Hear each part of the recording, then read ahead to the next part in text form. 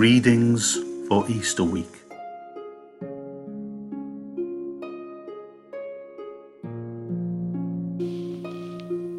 He's back, in John's words.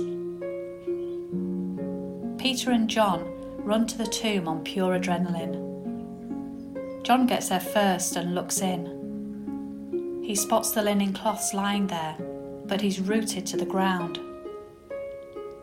Peter catches him up and goes straight in. He spots the linen strips and the head covering folded neatly on the side. So John follows him in, and he knows it's true. Jesus is back. But neither of them clicks that the couriers knew this was coming years before. They go back home, but Mary Magdalene is still outside the tomb, sobbing away. She leans down to look into the cave and sees two angels in their white garb, sitting where Jesus' body had been, one at the head and the other at the feet. They ask her, "Lady, why the tears?" "They've taken my number one away," she says. "I've no idea where they've put him."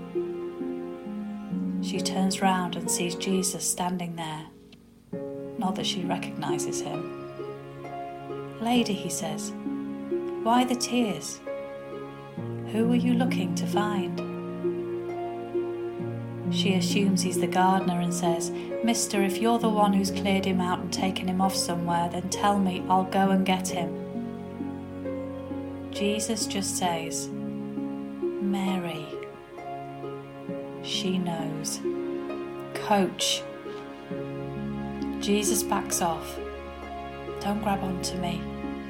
I've not yet gone up to my dad. Go for me.